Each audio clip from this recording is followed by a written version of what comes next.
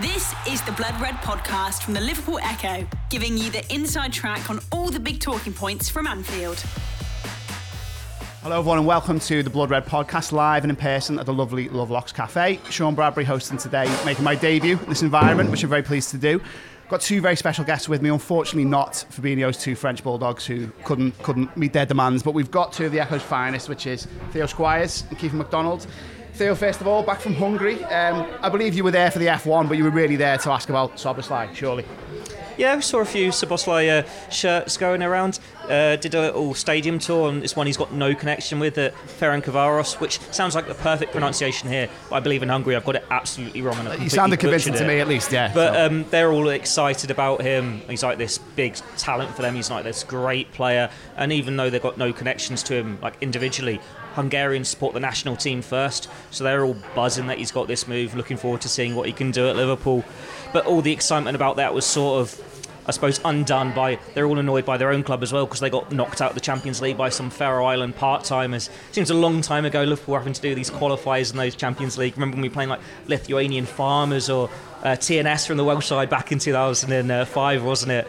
But yeah, it was a nice little trip. I got a nice little tan, and now I'm just enjoying being back in rainy England, rainy Liverpool. Quite a come away from what was in Budapest. It was hot for the majority, 35 degrees. Excellent, well, good to see you back, rested and refreshed. And Kiefer, I want to give you a little shout out, Kiefer, because I'll take you into the world of the Echo's WhatsApp group. Kiefer put a question in there this week on our sport group. I think it's genuinely one of the best questions ever. So we'll start the pod with this. Have you drunk more pints sitting down or standing up? Kiefer introduced us to this question. So your answer first, Kiefer, if you will. My answer, I mean, depends how literally we are taking the question. Is it pints? Is it bottles? Who knows? But I think I'm a man who's going to say standing up. I'm a bar leaner, I'd like to call myself. So a bar leaner, I like it. I'm not sure if Theo was sitting down or standing up in Budapest over the weekend having his pints, but certainly sounded like a better weekend than mine. But yeah, delighted to be in. Plenty to talk about. Indeed, Theo, standing up or sitting down? I think it's sitting down when you add everything together. When you go to a pub, you don't go, I'm going to stand up. You look for a seat. If you go to the sport, yeah, granted, at the football, we're in this country where you're not allowed to be seated with your beers, but you can at the F1. You can in Munich or wherever. If you go into the Bundesliga games, most of Europe let you sit down in your seat and drink your beers. So when you add all that together, you and me, Sean, we're of a certain age now. You're always looking to sit down rather than stand up. 100%. Kiefer's obviously 8-10 years younger than us, so he's not hit that yet. His knees are still doing him fine, his back's still doing him fine. To be fair, by my back pains, my chronic back pains, may I add, I'm probably going to say that is further evidence that I'm a standing up pint drinker. I think the concourse half-time pints are doing a lot of lifting in that conversation. Yeah, well, absolutely. We'll keep those pints coming. All medicinal, all good stuff for your back. Away from pints, we'll start at the end, which is the end of Jordan Henderson after 12 years at Liverpool, and it's inevitably the first place we come to. Theo, go to you first on this, and just want to really get a sense of what you think of how history will judge him. I mean, it's a strange one, this, isn't it? So at the time of recording, we haven't had confirmation from Liverpool or Al Ettifaq that Henderson is actually going, but we have seen him kicking a ball or trying to kick a ball in a rondo that didn't look the best standard, I'm not going to lie, with his new teammates in Croatia. I saw one person on Twitter sum it up last night and say, he's a legend, but he's messed up the final act of his own play. And I think that's quite an accurate way of looking at it personally. But how do you see this, Theo? I mean, I feel like now on this pod, we should be talking about Henderson's best moments, but it doesn't feel like that is the right place to start, really. It feels like a bizarre and sour ending to his time at Anfield. Yeah, agree with that completely. Like, the way this transfer has been handled is a shambles. And the only issue is we don't know who's to blame for that. We don't know what is going on behind the scenes for there to be delays left and right, who's pushing for what. Like, there's been whispers that Henderson initially rejected it and then Gerrard came in and changed his mind. But at the end of the day, the transfer has not happened yet he has done his big farewell video on Instagram. There's been footage of him training out there with them. Something's not quite matched up, and I know there's going to be backlash to it in terms of whether he's a hypocrite or just let him go and get his money. Like, if anyone was offered that much money to go and have their fun in the sun, you don't begrudge him that. But Henderson, he is held to higher standards. Like it or not, he has put himself forward as this political speaker for so many issues, and he's got to be held to that higher standard. He's a Liverpool captain as well. Like, I know it's been pointed out on social media, if he hadn't signed that new contract 2 years ago, he goes on a free transfer this summer with Firmino, with Keita, Oxlade-Chamberlain, Milner, and he's an absolute club legend. He gets his big farewell at Anfield, then he goes and plays in that Southampton game. potentially gets a testimonial. We're talking about that because he's been at the club so long, and there's all that love. And while there'd still be those questions of, is Saudi Arabia really the right move for you with all the politics behind it, you wouldn't begrudge it the same way you are now. This transfer has completely disrupted Liverpool's summer, their pre-season planning. We can take positives out of it. You're getting more money than you'd have thought for a player who's coming towards the end of his career. You can reinvest that in the squad. But this is not a transfer that they've been planning for months. It's not as though they knew in April, May, Henderson's going to go. If you'd said to him, you could have gone to Saudi Arabia back then and you had no money in there, he's not interested in that transfer. He's looking at playing for England in the Euros next summer. Like, Milner's just gone to Brighton. If there was Premier League interest and he wanted to go, he could have gone there. His head's been turned by the money. Like I said, it's a great wage for him, but it just doesn't feel the right way for a Liverpool captain to leave. Like when Gerrard left, it was the end of his contract, 35, he wanted to go and play more football, which Henderson's doing, but it still feels like there's more life left in him. He's got another 2 years. He should be maybe embracing the Milner role, so to speak, because you're still going to play a hell of a lot of football. And go through so many Liverpool captains over the years, whether it's like the ones the club have decided to get rid of, your Paul Inces, your Jamie Redknapps, your Robbie Fowlers. Before that, or like you're just too old, like John Barnes, Ian Rush. It's always been Liverpool have made that decision. It's not been the players gone prematurely. They've all got so much service out of them. Liverpool got so much service out of Henderson. But for him to go like this, almost out the back door, so it's like not really something you want to embrace and look at. I wasn't interested in watching his farewell video. I don't care what he's saying about how great Liverpool was. We know how great Liverpool was. We know you've won absolutely everything. So why go on the eve of the new season when you're supposed to be leading them through towards that next chapter? Klopp signed his new contract to give this transition to the next manager. So you've got this next great Liverpool side. Henderson should be part of that as the backroom side. You can take positives out of it, but it's still very murky waters this transfer has been completed in. And when you're seeing him saying bye before it's even done, training with his new teammates before it's even done, yeah, there's going to be a lot that's going to come out, I think, behind the scenes in the future, whether that's him in paperback sales for a next book or when he comes and does Legends matches. You want the truth here. We don't want, it was great winning the Champions League, it was great winning the Premier League. We've heard all this. We want Jordan Henderson to come out and say, right, you're going to be disappointed because I've made this decision, this is why, and then have a message for the LGBT community and everyone else that feels let down by him. Still a Liverpool legend, but at the moment this is the lasting image, going out not on a high but on this muddied low. Keith, I think Theo summed it up superbly there, but going back to the weepy video that Henderson's released, we were predicting which music was going to be in the background, and sadly no Adele and Coldplay as we thought there would be. He threw the Kanye interlude in there, but of all the lights, which is a slight surprise. But yeah, as I think Theo's spoken well and summed up why this just is unexpected, is odd. It's taken so many twists and turns that just feel unbecoming of how a captain should leave. I mean, what's your general assessment of this and how it's played out over the last few weeks? I think it's such a huge shame. I think whenever you envision Jordan Henderson's time at Liverpool coming to an end, 12 years, 13 years, 14 years, whenever he was going to depart, I always thought he'd be on the same level of a Jamie Carragher or a Steven Gerrard. You're talking about full Anfields, his kids by his side, his family there on the side of the pitch, with a sold-out Anfield, a mosaic there with his, Jordan Henderson 14, whatever. And, he really gets to kind of savour that moment and appreciate it. And let's be real, this is a guy who's faced, certainly in my lifetime, I can't think of a player who's divided opinion like Jordan Henderson has. And even, in recent years after winning the Champions League and the Premier League, he still faced criticism and maybe people still haven't been convinced by him. I mean, I saw a bizarre tweet the other day that said that he was at a technical obstacle in Klopp's plans, which is bizarre considering, he's captained Liverpool to 3 Champions League finals, nearly a quadruple, guided them to a first league title in 30 years, the 6th Champions League. I mean, the list goes on. And, I mean, with the Fabinho deal, I think everyone could maybe see it coming. There was, he's a sellable asset. With Henderson, everything that he said towards the end of last season about the fight and kind of going again, and, that getting that hunger back, it just doesn't add up. And that's before you even include any of the political stuff that he's been involved in and the campaigning, because there's going to be people listening to this now who aren't interested in that side of football, and they're purely, their intake is the 90 minutes on a Saturday, and that's completely fair enough. But to a lot of people like us, we're interested in the wider impact it has on society. And for a time, Jordan Henderson was someone Liverpool fans and I'd like to think football fans around around the country, certainly during the pandemic, was someone they could be proud of. He set up the players' NHS campaign, didn't he? Kind of went back and forth with Matt Hancock during that, really devastating, couple of months we had in 2020.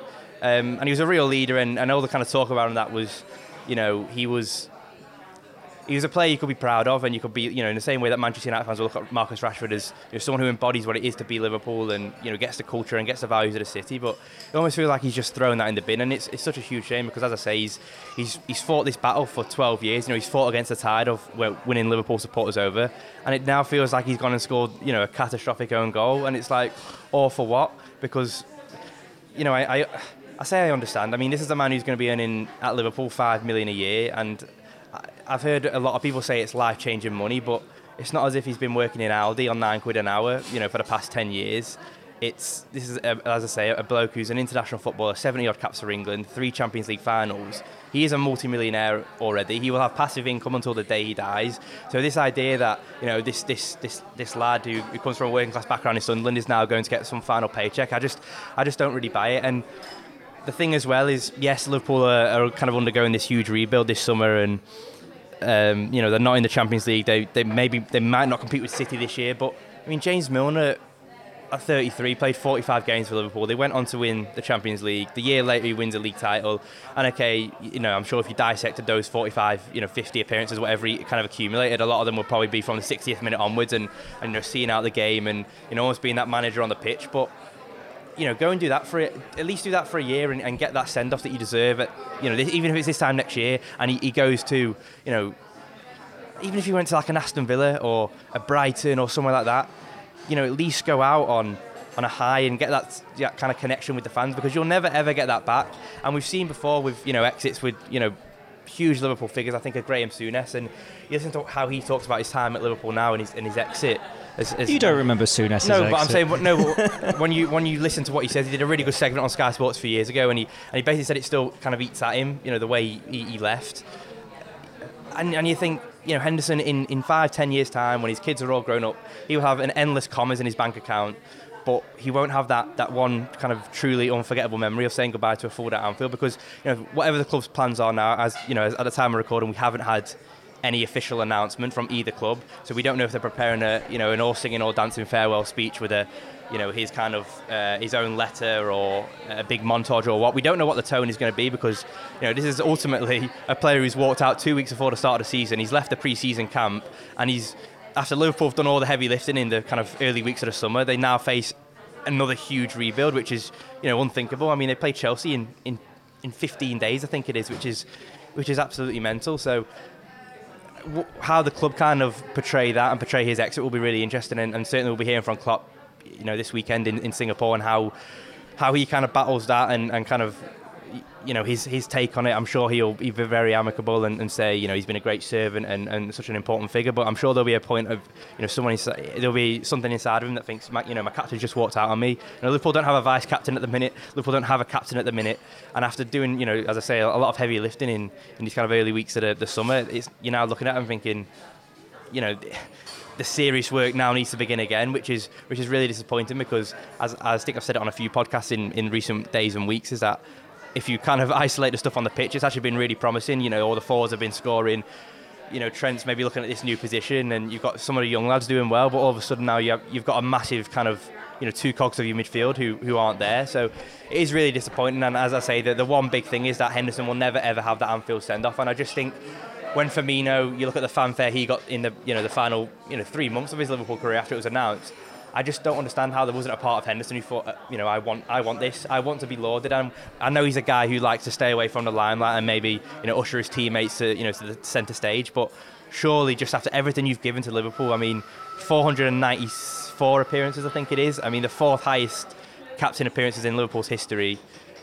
12 years, nearly half of his life has been spent at Liverpool, and he's just gone out like that, and it just, it leaves such a sour taste, such a poor taste. It's been handled so horrifically by all parties. I'm just really disappointed, to be honest. I will defend him a little bit in the sense of footballing farewells shouldn't be normal. Like, Liverpool have got into this situation where so many players have left on free transfers in recent years, so they have had those farewells, like Origi and the 4 we've just seen this summer. But traditionally, players don't go like that. They go into the summer, bids come in, and that's when it happens. Like, we've not had farewells for Sadio Mane. We've not had farewells, if you want to go back, Luis Suarez, Felipe Coutinho, Fernando Torres. They've had to come back for like charity games. And Coutinho hasn't come back. He's come back as an opposing player. Like, traditionally, you don't get that. It's just football moves very quickly. And so it's just because we've had these recent memories, think, well, why hasn't Henderson been able to have I suppose part of that? The flip side of that is, if he, he's 33 years of age, he's moving to this league, he's moving to a team that I guarantee he hadn't heard of 3 weeks ago, 4 weeks ago, 5 weeks ago. I think that is also the sour, that leaves a really bitter taste. If he was to, as I said, move to an Aston Villa, even if he went to the MLS, or even if he went to Serie A, or La Liga, say he sits out his contract, 2 years left, is it? Sunderland could be Premier League by then. He could go back to his boyhood club, in get the heroes you can reception. probably go and buy Sunderland now. That's the kind of money he's going to be on, which is absolutely mad. But I completely understand Theo's point, and I kind of wrote a similar piece yesterday, saying that these, as great as these exits were, they're ultimately a failure for Liverpool and FSG because they haven't had any return on, all these big investments. Yes, the money is great for Henderson, but it's almost like, he's kind of had his head screwed on for pre-season. He's had this kind of money waft under his nose, and he's thought, I'm out of here, and that is just the bottom line of it. Whether he had an Anfield send-off or not, whether he left to go to Celtic, to any other club in the world or any other league in the world, just after everything he stood for, he's put his head above the parapet, and chose to be an ally for the LGBT plus community. And I just think now you can't pick and choose your moments of when you want to be an ally. If you're an ally for life. Your morals don't change. But for Jordan Henderson, clearly the thing at the moment is there is a valuation of somewhere between 200,000 and 350,000 where his morals change significantly. And I think that above all is the kind of sticking point here, which is a really, really sour look for him. The Blood Red Podcast from the Liverpool Echo.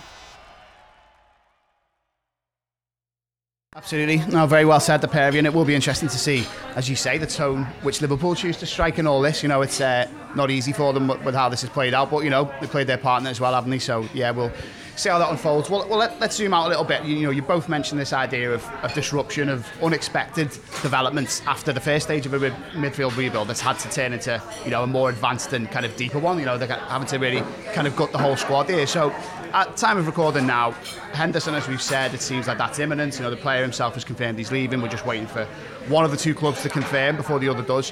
Fabinho, the squad travel out to Singapore today, and we now believe that he's not going to be on the plane. That deal, again, to take into Saudi Arabia is being close to wrapping up. And the third wheel in all this is Romeo Lavia. It sounds like, we've written ourselves the echo that a first bid went in, was rejected. Second bid is on the way. I do like the dynamic around how the bid has been reported, because it's almost, we were saying in the office yesterday, it's almost like the bid has got a tracking code on it. Bid being prepared, bid at the depot, Jorg is on his way in the van with the bid now. So let's have a little look at Lavia first of all then, Theo. Do you think that he is... you'd like to think he wouldn't be the only arrival now, especially in the light of Fabinho and Henderson going, but do you think there's often this traditional spell, isn't there, where a footballer comes in, Fabinho being a good example, especially in a specialist midfield position like that, where you're the holding man. Do you think he's someone who could make a bit of an impact and could be a first-team player, sooner than some might expect? I think so, yeah. It's still one where you'd prefer him to have a transitional period into Liverpool. Players don't always come in and hit the ground running. Yes, we've got examples like Luis Diaz, Cody Gakpo, but others take longer. And Fabinho, Andy Robertson, they were two prime examples of that. Lavia, he has had this year of Premier League football in a struggling team.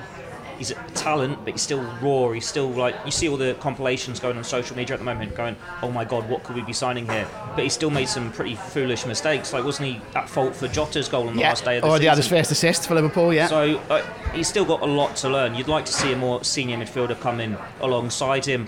Or that's why you're a bit hesitant about Henderson and Fabinho going, because you want someone to pass on that baton. It's all very well having the transition, but if these senior players are going, they've essentially dropped it, and you're asking the next generation to pick it up off the floor, and it's a big ask for them. Yes, you're not going to be in the Champions League, you're in Europa League, you can maybe find your feet a bit more, but you're not just going into a Liverpool midfield with these senior players that have won everything. You're going into a new look midfield with Alexis McAllister, who's just had the biggest move of his career, Dominic Szoboszlai, who's never played in the Premier League before, and I know it's a bit harsh to say, focus on the injury he's had here, but he's rolled his ankle.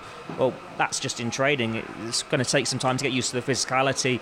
Lesser players than him have struggled, and better players than him have struggled with the physicality of English football. It takes time to adjust, so you want that senior player who can just go in and make sure that it's a smoother process for Liverpool.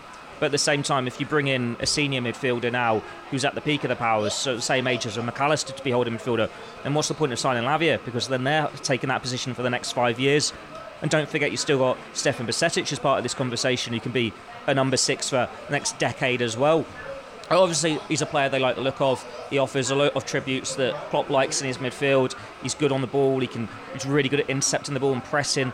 This is stuff that suits the Liverpool midfield. He's got a bit more pace than Fabinho, so he can carry it out of midfield as well.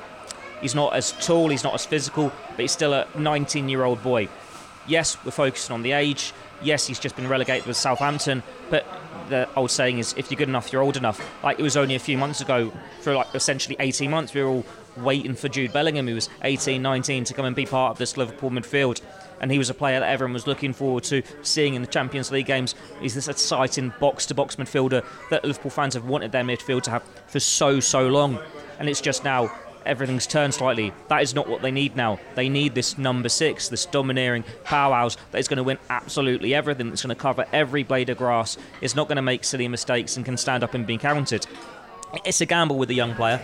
It's going to take time, but he could come in and surprise everyone and be an instant success. Like, Chelsea want him. I think Chelsea tried to sign him within weeks of him joining Southampton in the first place. Yeah, 50 million bids by all accounts. Value him highly. The fact they've got the buyback for next year, so it makes sense for Liverpool to get in there first.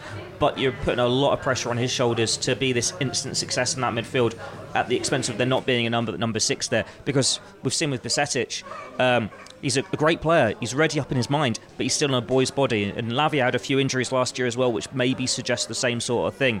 Like, Trent could be a number 6, but then do you need another right back? That's a big ask to say on Conor Bradley. Come in now and be a Premier League right back in an inverted role when you're a bit more defensive than you were on loan at Bolton, where you're a natural wing back. Or you put in Joe Gomez there, and then you're saying, right, well, that means we need a left back to do it. And we've not seen Andy Robertson as a inverted fullback, so maybe they don't have the confidence in him doing it. There's still a lot to unfold here. Like, we thought Liverpool would do this inverted formation. Everything was set in stone. They're going to sign the signings to fit into this. 2 attacker midfielders, a number 6 to be that long-term replacement, and the left-sided centre-back. None of us considered an actual out-and-out CDM at that time at this stage. That was the more long-term thinking. And now it's, what do we do now? We need to get it done quickly. So yeah, it's so much pressure. They've got to get them absolutely right, otherwise you fear another season of transition. Well, this is it, Keith. I think Theo's tapped very neatly into my fear around this as well, is that Henderson and Fabinho go.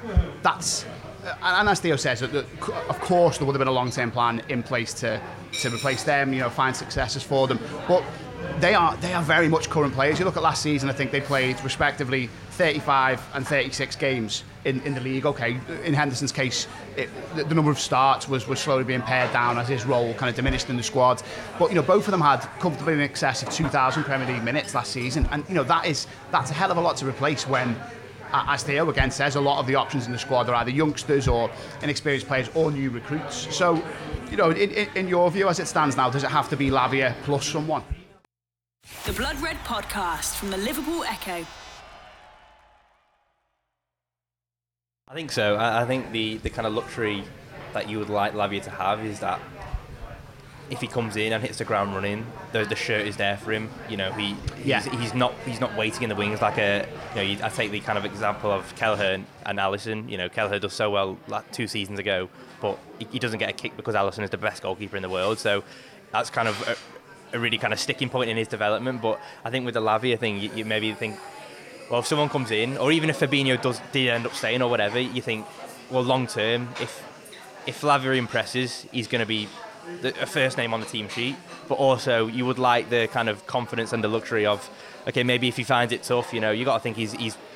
I know he was at City for a few years, but he's moving from Southampton, which I think a lot of time as young players, I think we will forget that it is a big move. Nearly the other end of the country, so he's going to be settling off the pitch, and if he doesn't hit the ground running straight away, you don't want that burden on him.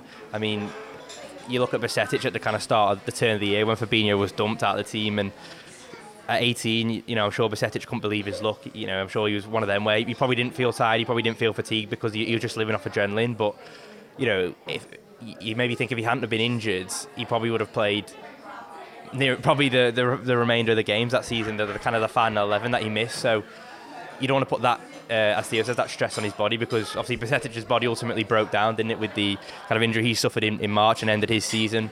But if assuming Fabinho does go, as he's not going to be in this tour squad and that gets finalised, I would like to see a Lavia, but then someone I've said it a few times, as someone of Thiago's kind of ilk and kind of age category of when he came to Liverpool, someone who's done it. He's got his medals on the table, he's got the experience, he's got the know-how, but he probably isn't. He's probably looking at his last big contract. He's probably thinking, right, I'll maybe do 3 or 4 years here. Hopefully be part of something great, get a few trophies, get a few medals, kind of add to the collection. But ultimately, in 5 or 6 years' time, I'm not going to be here. So that's the kind of... Name names, Kiefer. Give us a name. Joshua Kimmich, I think that was the obvious one. I knew that was what was coming. Didn't want to fuel any false speculation, but he's been... I think reports in Germany have potentially said that Thomas Tuchel in his first pre-season is maybe looking at having a bit of a clear out by Munich. Benjamin Pavard's another name. Joshua Kimmich, Goretzka as well. So these are, all in slightly different roles, but they're all players who you'd be looking at as maybe a team in the Premier League looking to rebuild. We're talking about players on the pitch in Fabinho and Henderson who've been vital in recent years, but we're also talking about leaders. And you've just lost Roberto Firmino, who I know doesn't speak a lot of English, but in terms of having a presence of someone who at least pretends he doesn't. Having someone who leads by examples, as in this kind of leadership group, and he would have obviously been someone that the young players who, when they come up from the academy would have looked at. James Milner as well. I don't need to tell you how important his role at Liverpool has been over the last 8 years. Jordan Henderson, obviously the captain, and then obviously Fabinho goes too. So there is. I know people have pointed to that there's loads of international captains: Salah, Van Dijk, Szoboszlai, Robertson, and probably a few more. But I think in terms of people who have been there and done that, and certainly at Liverpool are lacking that now. So they need to make up that experience from elsewhere.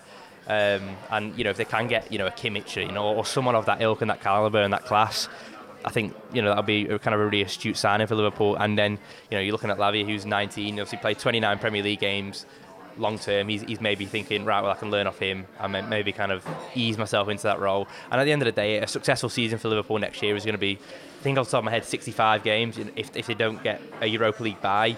So 65 games is a lot of minutes to be shared around. Whether Jordan Henderson thinks so or not, there is going to be plenty of minutes. So, whoever comes in and whoever's got the shirt, the lads who aren't maybe the first names on the team sheet will, you'd imagine, rack up 30, 40 appearances just by default. So, is there a name, Theo, out there for you? I mean, I think the other thing that colours this debate is it a midfielder or is it a defender, or is there a player who you think could even combine the two? Because that's my one worry, again, on top of everything we discussed, is this idea of the disruption in midfield with what Fabinho and Henderson have sought to do, and with them both being off, it's kind of almost shunted to the background, this idea early in the window. The Klopp refused to rule out that Liverpool would sign a centre-back, and okay, Levi Colwill seemed to be the number one target, someone we'd said as far back as March the Reds were looking at and were interested in. Doesn't seem like he's going to be doable, but where do you stand on it? If there was one player to come in, would it be a defender, would it be a midfielder, and would there be a name? I think it needs to be a utility player. It needs to be someone like a Gini Wijnaldum who plays those multiple positions and ticks multiple boxes. It's the one criticism you can really give Fabinho over his Liverpool career. Yes, he had that little stint at centre-back, but he wasn't really particularly liking it. He said he was just glad to be back in midfield, and it's an experiment we've not seen again since. You want a player who can be a centre-back or can go full-back, can be that number 6, can be that number 8. And if you sign a utility player like that, it means when Lavia or Bajcetic are that little bit older, they can make that number 6 role their own. You're not got what do we do with them. They can still be that number 8, or they can be a right back or a left centre back, or I don't know. I've written a piece the other week on Cooper Myers at Atalanta. He's someone Liverpool have been linked with for a number of years now. I think he's in his mid-20s. He's a holding midfielder, granted a very different sort of holding midfielder to a Fabinho, but he can get the ball forward, he can win it back, he's good at set pieces, he can play as a number 8, he can play as a left-sided centre-back. Look at another player they've been linked at Atletico Madrid, Marcus Llorente. He's this all-round midfielder that can be a 6, an 8, a 10, he can play out wide, but he can also play as a right-back, and you think maybe that is the way to go, because if you sign one of them, well, then you've got your cover at centre-back, or you've got your alternative to Trent at right-back. They can be the number 6, but then if Lavia or Bajcetic hit the ground running, you're not really stuck with a number 6 you don't know what to do with. You can just put them in a different position as a number 8. And that's what made Gini Wijnaldum so important for Liverpool. Like, time and time again, midfielders would be signed and we think, oh, that's him done. He's not going to get in the starting 11. But he was just always available, and he was so versatile that you could have him in so many roles. Like, we never saw him as a number 6 when they signed him. We saw him as a number 10 or a wide midfielder. He reinvented himself as this number 8. And that was so vital for Liverpool. Like, Henderson, when he was made as a number 6, and then he reinvented himself as a number 8 again. That's what they need, I think, rather than this someone who's like a perfect number 6. Because while it'd be great to get a Kimmich, he's still an older player who's not played in the Premier League before, and he's not got the injury issues of a Thiago. But they put a lot of money and a lot of effort in Thiago to only really get returns for him for half a season each time. I'm not saying it's a mistake. He's been a great player for the club. He's a great one to have around the camp. But I think he's another player who only plays one position. It's the fact that Thiago, you need him alongside that number 6, and it doesn't really fit with the inverted fullback. So you need someone who ticks more of these boxes here, who can suit a number of Liverpool formations, play in a number of positions, and isn't just a short-term fix until Lavia gets a bit older, until Bajcetic gets a bit older. Someone who can really be part of this midfield going forward into the future and be that peak year experience that they're now losing with Henderson going, with Fabinho probably going, and just make it a more round, collected, strong unit. Because at the moment there are big gaps in it. There are gaps in it last year when it didn't have players at the peak years, but at least they had experience and youth. Now it's just essentially youth and Thiago. And while you think Curtis Jones can step forward more, he's had a great few months. You think he can be a leader now and really stake his claim. It just needs that little bit more. The Blood Red Podcast from the Liverpool Echo. I think as well that the difficulty I think Liverpool face now is that everyone, it's going to be the worst kept secret in football that Liverpool need a midfielder or two, and I know they've, the kind of the transfer fees of the two lads that will probably be in the region of somewhere 50 million combined is going to obviously boost their coffers and what they're able to spend, but that is going to make negotiations an awful lot tougher, as demonstrated by Southampton holding out for this £50 million mark for Lavia, and that would be a championship record. I know probably won't be a championship player, but what I'm saying from a championship selling point of view, I think that does make it difficult. We've seen obviously with Brighton and kind of Moises Caicedo that I know they're a team on the up and probably in a better position than Chelsea at the minute, but teams aren't. The selling team now has all the powers. Players sign big contracts, and obviously Lavia is only a year into his. So at the end of the day, if Liverpool don't meet their offer or the valuation, which fingers crossed they do, Liverpool have to look elsewhere, and then that's when you kind of, you get 10%, 20% added on to the price and a premium, and that's when it becomes difficult. And as I say, with 2.5 weeks out from this Chelsea game, I just think Liverpool need to get a body in beforehand, because it very much feels like, if you look kind of historically at Klopp's signings, off the top of my head, I think the only probably late one they've done, apart from loans and Arthur Melo and all those kind of January ones a few years ago, is probably Alex Oxlade-Chamberlain is that late midfield one. I think there was probably a bit of haggling over the price as well. I think Chelsea were interested at the time. And you look at when his Liverpool career really kick-started, it was in the January when Coutinho left. So, it kind of shows that if you don't have a few weeks of pre-season, certainly under a manager like Klopp, where you're going to get used to your philosophies and all the different kind of styles and systems, then you really are going to be playing catch-up. And with Liverpool playing, Sunday, Thursday, it is going to be a brutal schedule. So, yes, there is games to blood them in, but Liverpool can't afford a season of transition again. They can't afford to be staring down 20 points behind Man City by the time it's January or February. So it is really vital that if they are able to kind of strike a second bid for Lavia and get that accepted, great. But if not, I would encourage them to move on and kind of just get someone out, seeing who fits the profile. Okay, he might not be as great as a player, might be a short-term solution, but I don't think Liverpool are.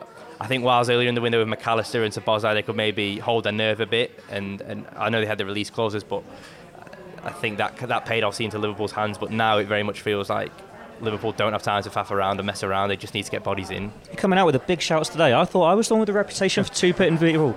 You finished Jordan Henderson more than any of us have done. Saying move on from Lavia and throwing out Josh Kimmich. I think stay with. I think Lavia ticks all the boxes. I think if you had a checklist, he ticks them all.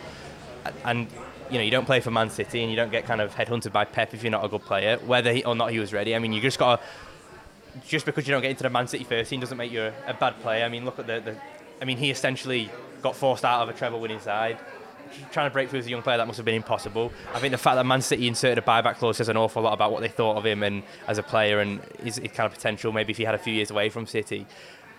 as it sounds like Liverpool are preparing a second bid, as Doyley wrote yesterday. So fingers crossed that's accepted. But I mean, if Southampton start playing now, hard to get kind of over this second bid, or their asking price increases, I just don't think Liverpool have time to waste. 50 million quid. It's not 50 million quid what it was 10 years ago. I mean, the fact that Liverpool have nearly recouped their money for Jordan Henderson feels crazy, and that just kind of shows you the disparity in the market between 2011 and 2023. But as I say, they just need bodies in, and whether that is target A, B or C, they just need to go and get someone. You say it's a deal both clubs will want done quickly, because as much as we're looking towards the start of the season, Liverpool flying out to Singapore and wanting Lavia, if they get him, to get up to speed as quickly as possible. The Championship season starts a week earlier. By all accounts, Lavia had pretty much a stinker in the last pre-season friendly. His head's turned. He's distracted there, which we expect for any young player. Like we saw it with Fabio Carvalho for the second half of his last season with Fulham, maybe not to that extent, but it is a distraction. And if you're going to challenge for promotion to the Premier League, however much they get up front from Liverpool could be huge to those efforts. I don't know exactly how much Southampton have done in the transfer market so They've far. got a new manager as well, so there's a lot for them to do. They'll want it done quickly because they're even more against the clock to have everything in place for the start of the season. And Championship's a long slog, and you don't want these distractions. Whether you go in for promotion to the Premier League or you're going for Champions League football, whatever Liverpool's aims are this season. It's well documented on this podcast. My football club past, and you do all the pre-season interviews with there with the new signings. And they are all adamant that you need to be in for the start of pre-season to give yourself the best chance of being a success. Because if you're playing catch-up, it is a struggle to get in that side to impress, get up to the physical demands, make the relationships with your players. And you think Liverpool, it's even more demanding because Klopp asks for that little bit more intensity, physicality, all those commitments there. Like if you're a 19-year-old in a struggling Southampton team, those demands are so different to what Klopp wants from a fully working Liverpool midfield. It's a lot to get up to speed, and it can take months, it can take time into the new season. So you just want it done as quickly as possible to give you at least those 2 weeks before the season starts in Singapore to just give you that first step. Otherwise, playing catch-up once the season gets underway. That's been what's cost Liverpool in these recent years when they haven't had the full pre-season, where they have had injuries or when they've coming back from, we're going early because of a mid-season World Cup, or just finished the season in June because Champions League, or you've got the pandemic. This was Liverpool's chance to get everything back in control. A full summer, a full pre-season, let's be refreshed, recharge, let's go again. And they've just had the rug pulled out from their feet a little bit. They need to get back control back if they're going to give themselves a good chance this season. And I think as well, just to kind of add to what Theo says, it felt like a big summer, not only because of everything he's just mentioned, but the fact they were all trying out this new formation. There's potentially a new midfield three going to be on the horizon at Stamford Bridge. It's McAllister, Szoboszlai, Gakpo, whoever is going to be filling those positions. It's like, well, if they're all kind of starting at the same point, it's like it's easier to kind of harness those relationships early doors. But if you've got two lads who have maybe done 3 or 4 weeks of pre-season, you've got one lad who's maybe done 10 days or 2 weeks, and it's not only that, but it's the fact of there's such an importance now. If we assume Trent's going to take this inverted role long term, there's such a huge importance on who is at the base of that midfield. I think in that new system, obviously, as well as Trent being the kind of focal point of that, there's huge emphasis on Ibrahim Konate in his role, and there's a huge emphasis on whoever takes that Fabinho succession role, and obviously that is hopefully going to be Romeo Lavia. So fingers crossed Liverpool can get something done before the end of the week, or before the end of this podcast. Yeah, I mean, I'm going to be absolutely gutted if he's not doing the Axeline by the time I'm back in the office. But it's as I say, just get people in and quickly, because it is a massive summer for Liverpool now again.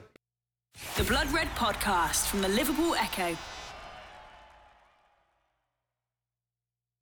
No, you're right. Time is of the essence. And Jorg, if you're listening, you're not out doing a delivery. Theo's got you boxed off with a couple of exciting names. So, final point I want to come to, and obviously we've touched on this in terms of leadership with Henderson and Milner and others leaving, but it's the armbands, the captaincy, because this is a massive question now. I mean, I know that Klopp has this leadership group in the dressing room, and you see that in effect out on the pitch. There's players in different positions who are kind of senior figures. So, I don't think there's probably too much stock put in who is actually the captain in Klopp's eyes. But clearly, as you lads have said, Henderson's had it for a long time. He's been one of the longest serving captains at Liverpool. And, it's at the very least symbolic. It's a significant thing. Basically, I think there's probably 2 main candidates for it now to replace Henderson, and it's Van Dijk and Alexander-Arnold. And I suppose it's whether you go with a player who is, peak, if not just past it, and, someone who can have it for a couple of seasons and lead Liverpool well, or you go, well, Trent's our long-term man, let's give it to him now. Keith, I'll come to you first on this. Like, where do you stand? We were discussing this in the office earlier, and one of our colleagues made the point, and it's a good one, and I hadn't considered it. You know, do you give it to Van Dijk now, with the view that Trent will obviously get it further down the line, and it allows Trent to just adapt to life in midfield, away adapt from the to life. limelight, yeah. Yeah, you know, like, has he got enough on his plate now, or can he be Liverpool's leader straight away? It's an interesting one, isn't it? I mean, funny enough, I've been listening to Henderson's book in over the last few weeks, and earlier this week he was talking about the 2018 World Cup and how that was a really pivotal moment for Trent. Obviously they'd both gone away with England. I think they were the only two Liverpool lads on England duty, and he said that's when Trent really came out of his shell, and at that point was the first time he realised that Trent kind of had the credentials of a future Liverpool captain. So, you know, that's straight from the horse's mouth as someone who's done the job and inherited it probably at a similar age to Trent. You know, if he's saying he's kind of got all the credentials, I think that bodes well. I think there's different types of captains. I think Henderson is probably someone who, you know, you look at a Gerrard, who was obviously the best player in every Liverpool team he played in, and he would lead by example, and also Carragher would probably not good cop, bad cop like, you know, James Milner and Jordan Henderson were, but it was probably in the sense of, I think Carragher was more of a vocal one, and Gerrard maybe led by example. Not that Gerrard wouldn't, you know, scream and shout, but I think Henderson is someone who would scream and shout, but obviously he wasn't always the best player, and probably maybe one season he's probably been the best player, but I think he probably elevates everyone else's game and makes them better players. You know, you're looking long term. Alexander-Arnold is probably going to be Liverpool's best player. I mean, he's a Galactico, isn't he? In kind of his own right, and what he can do. It's difficult because, as you say there, Van Dijk's kind of, if he's not already hit his peak, he's kind of in it at the minute, isn't he? And he maybe already had it. He's 32, is he? I think Van Dijk, 31, 32. He's got 2 years left on his deal. And, you know, if we do talk about a new centre-half coming in, you know, this summer or next summer, you know, someone of a Levi Colwell's kind of stand-in, of someone who can partner with Ibrahim Konate long-term, you do wonder what that kind of says for Van Dijk's place in the team long-term. At the moment, I think he's the perfect captain for Liverpool. But I just wonder if, you know, while you are rebuilding everything, you might as well, do you just give it straight to Trent and say, right, you're going to be the captain. You've also got Andy Robertson here, who's Scotland captain. You've got Van Dijk, who's Dutch captain. You've got Cody Gakpo, who captain PSV. You've got all these captains, Mohamed Salah, you know, these supreme athletes and brilliant footballers to learn off. They've all been there and won it alongside you. You can be the captain, but you can learn off these for the next 2 or 3 years and kind of hone your own skills and can really become your own captain. And you know, I think during Henderson's early days, he spoke a lot about wanting to be Gerrard, but you kind of naturally find your own way to captain a team. And Trent will find that in due course. He probably hasn't found it at the minute. So that would kind of be my thing of like, well, if we're doing it, we might as well just do it now. What's the point in doing it again in 2 years? But I think the other shout is Alisson Becker. I think he's got a really good shout in this. He's along with Trent and I don't even know if you'd say Van Dijk anymore, but certainly long term, he's someone you can see being at Liverpool for the next 4 or 5 years. I mean, he's only 30. He's, you know, again, one of the best players in his position in the world, if not the best. He's one of Liverpool's most important players. He's been introduced into this leadership group 2 years ago. So, you know, I don't think Liverpool are short of options, and I certainly don't think it's a case of when you looked at when Gerrard left, and I think kind of options were like Emre Can and, you know, maybe a Saka or Henderson. Yeah. I think whoever the armband does, you know, end up on, Liverpool will be, you know, well placed. And I think we can all say now at this moment in time, it's only a matter of time before Trent gets it, whether it be now, in 2 years, 3 years, or whatnot. Where do you see it, Theo? Because I suppose that, Alisson is an experienced head, and I think as a spokesperson, that last season, I was very impressed with how he came out when Liverpool were in their various dips that lasted a long time. He was questioning kind of mentality and really did step up as a leader, I thought, not just on the pitch with his obvious very good performances. Do you think he could be in with a shout, or does it have to be someone who plays that bit further forward on the pitch, who can, you know, get to the ref a bit more easily, can corral the players and lead in a more active sense? It's one where there's probably over-obsession on the captaincy in England, and I think that's something Klopp's really alluded to in the past as well.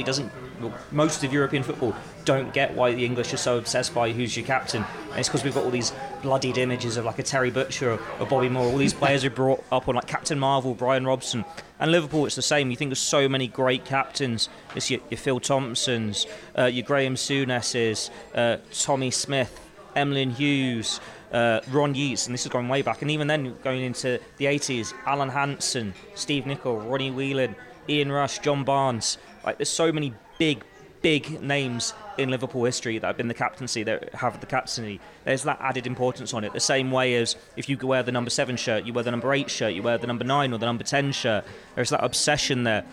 Whereas it's not the case elsewhere. Like, Klopp said that himself. European managers, when they come over, they don't get it. And you only need to look at Man City. They've changed captain, I think, 4 or 5 times now in the past 4 or 5 years. For us, since Company left, you had Company, Fernandinho had it, David Silva had it, Gundogan had it. I'm assuming Kevin De Bruyne's going to be the next captain, but that could easily go to Ruben Dias or something. There isn't that importance there.